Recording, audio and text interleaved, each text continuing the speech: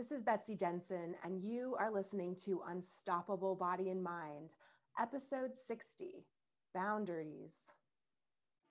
In this podcast, we learn to upgrade our brain and understand the power of our thoughts, to heal and to create the results we want in our life.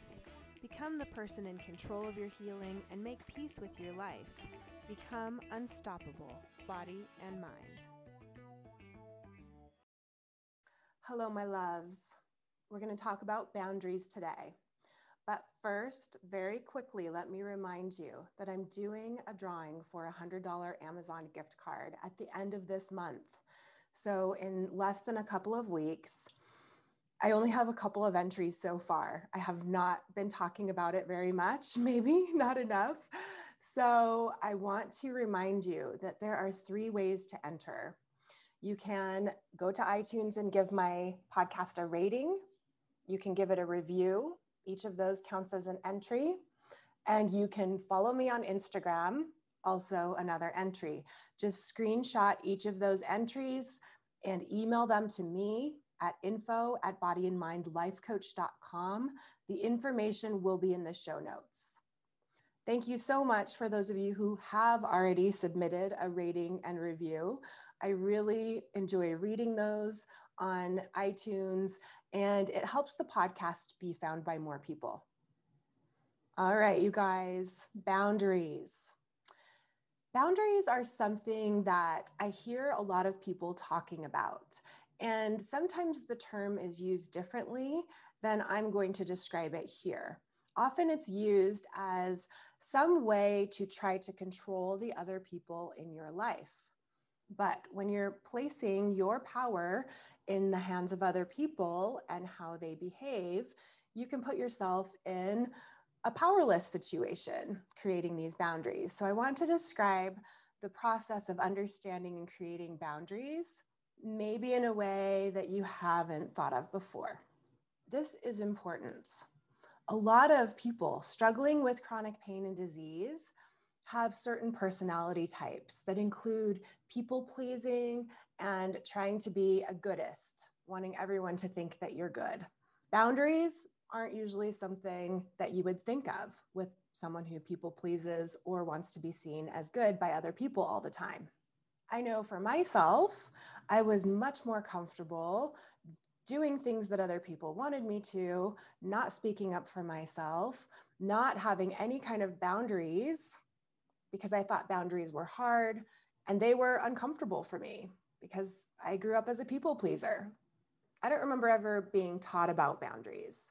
When I started hearing about boundaries as an adult, I thought of them as things that you would tell people that you needed from them, things that they needed to do to change in order for you to have your boundary to feel better.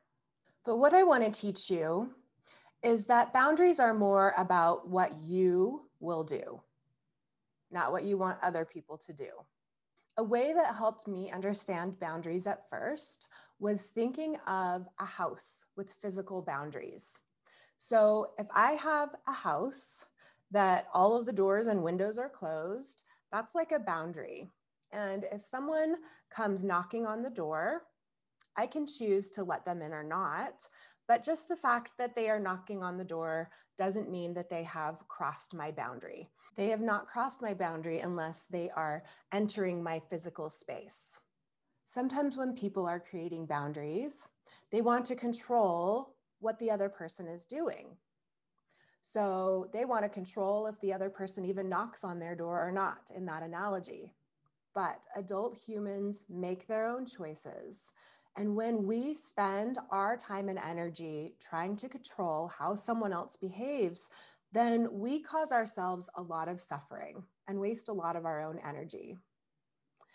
So what I'm proposing is that other adult humans get to behave exactly how they want. They already do.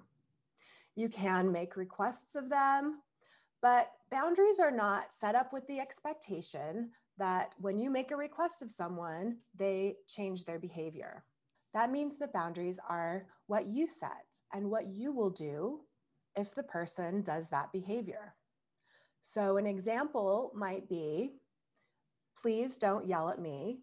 If you do yell at me, I will walk out of the room and not continue the conversation. Again, you're allowing the other adult human to make their own choices. You're not trying to control them, but you are still keeping that boundary for yourself by reacting to the situation in the way that you want to. Boundaries are more about how you react and how you behave. If someone was coming over unexpectedly and coming into your house, you might set a boundary with them that they give you some notice by texting or calling before they come over, or that they knock on the door before they just walk in. You can request those things of that person, or you could just lock the door. You could tell the other person that you're setting this boundary or not. You could say, hey, it really disrupts my day when you just show up and come in.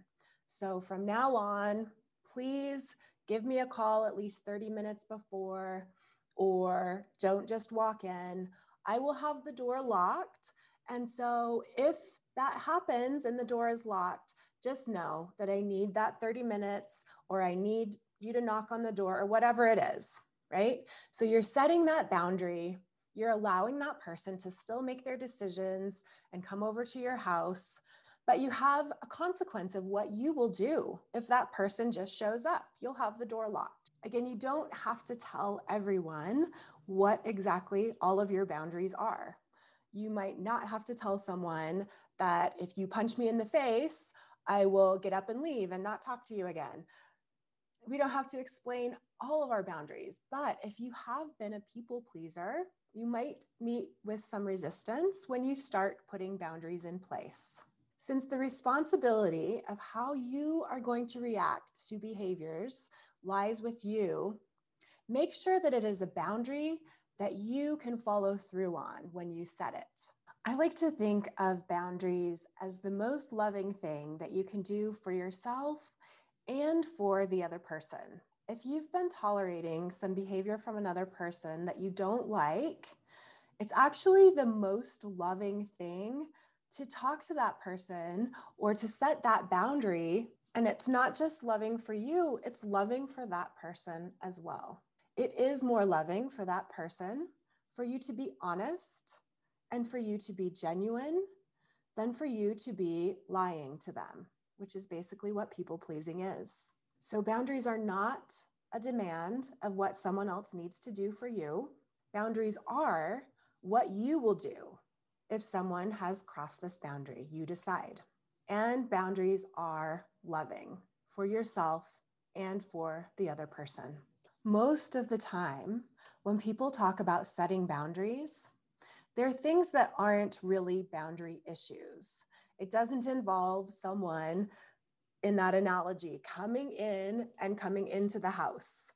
It's something that someone maybe is doing outside of the house that you don't like. So just be aware of what it is that you can control. That is yourself, and that is how you'll react to the boundaries that you set. I know it seems easier to try to just get someone else to change and be the one to do something different so that you can feel better.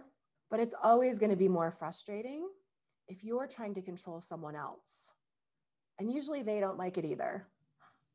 Now, as you may know, I like to take the life coach principle that I'm talking about and apply it specifically to pain. And as I was thinking about boundaries with pain, I thought of pain as kind of that annoying person that keeps coming over to your house and trying to get in. So in this case, you could think of a boundary that you have with pain. This is a boundary you have with yourself. And when you feel the sensation of pain, what we know from neuroscience is that reacting with fear and with worry and with a lot of hypervigilance and concern actually brings more focus of the brain to the area that creates pain. And it ends up intensifying and increasing your pain. So what we want to do is create a boundary with pain. When pain shows up, as much as you can, you want to react neutrally and calmly. I know this sounds difficult when your pain is very intense and demands your attention. But this is the number one way to rewire your brain. When you have pain, the number one way to rewire your brain to produce less pain is to react neutrally, to be indifferent, to not get irritated and arouse the nervous system, but to actually calm the nervous system, to feel as calm and relaxed as possible at the same time that you are feeling the pain signal. That sends the message back to the brain that this is not important, that this is not something that it needs to focus on, and that it's not something that it needs to produce more of. This is the most loving thing you can do for yourself and for the pain. Pain is a danger signal, but in the majority of cases, almost 80 to 90% of the cases in chronic pain, the structure of the body, any potential tissue damage is not what's causing chronic pain. The most loving thing you can do is try to calm yourself, either focusing on your breathing. Maybe it's going for a walk, doing something that's enjoyable, reminding yourself that you're safe, talking to yourself in a loving way, being compassionate with yourself that the pain is here again.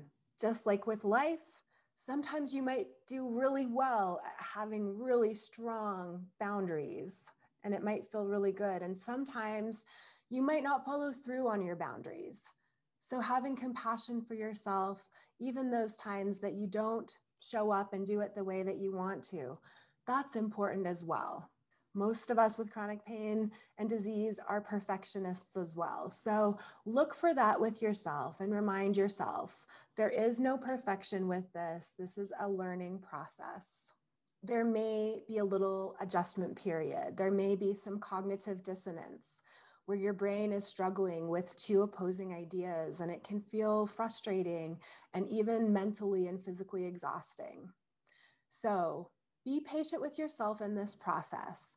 This will benefit you. It will benefit you and the people around you. So be patient if there's any kind of learning curve.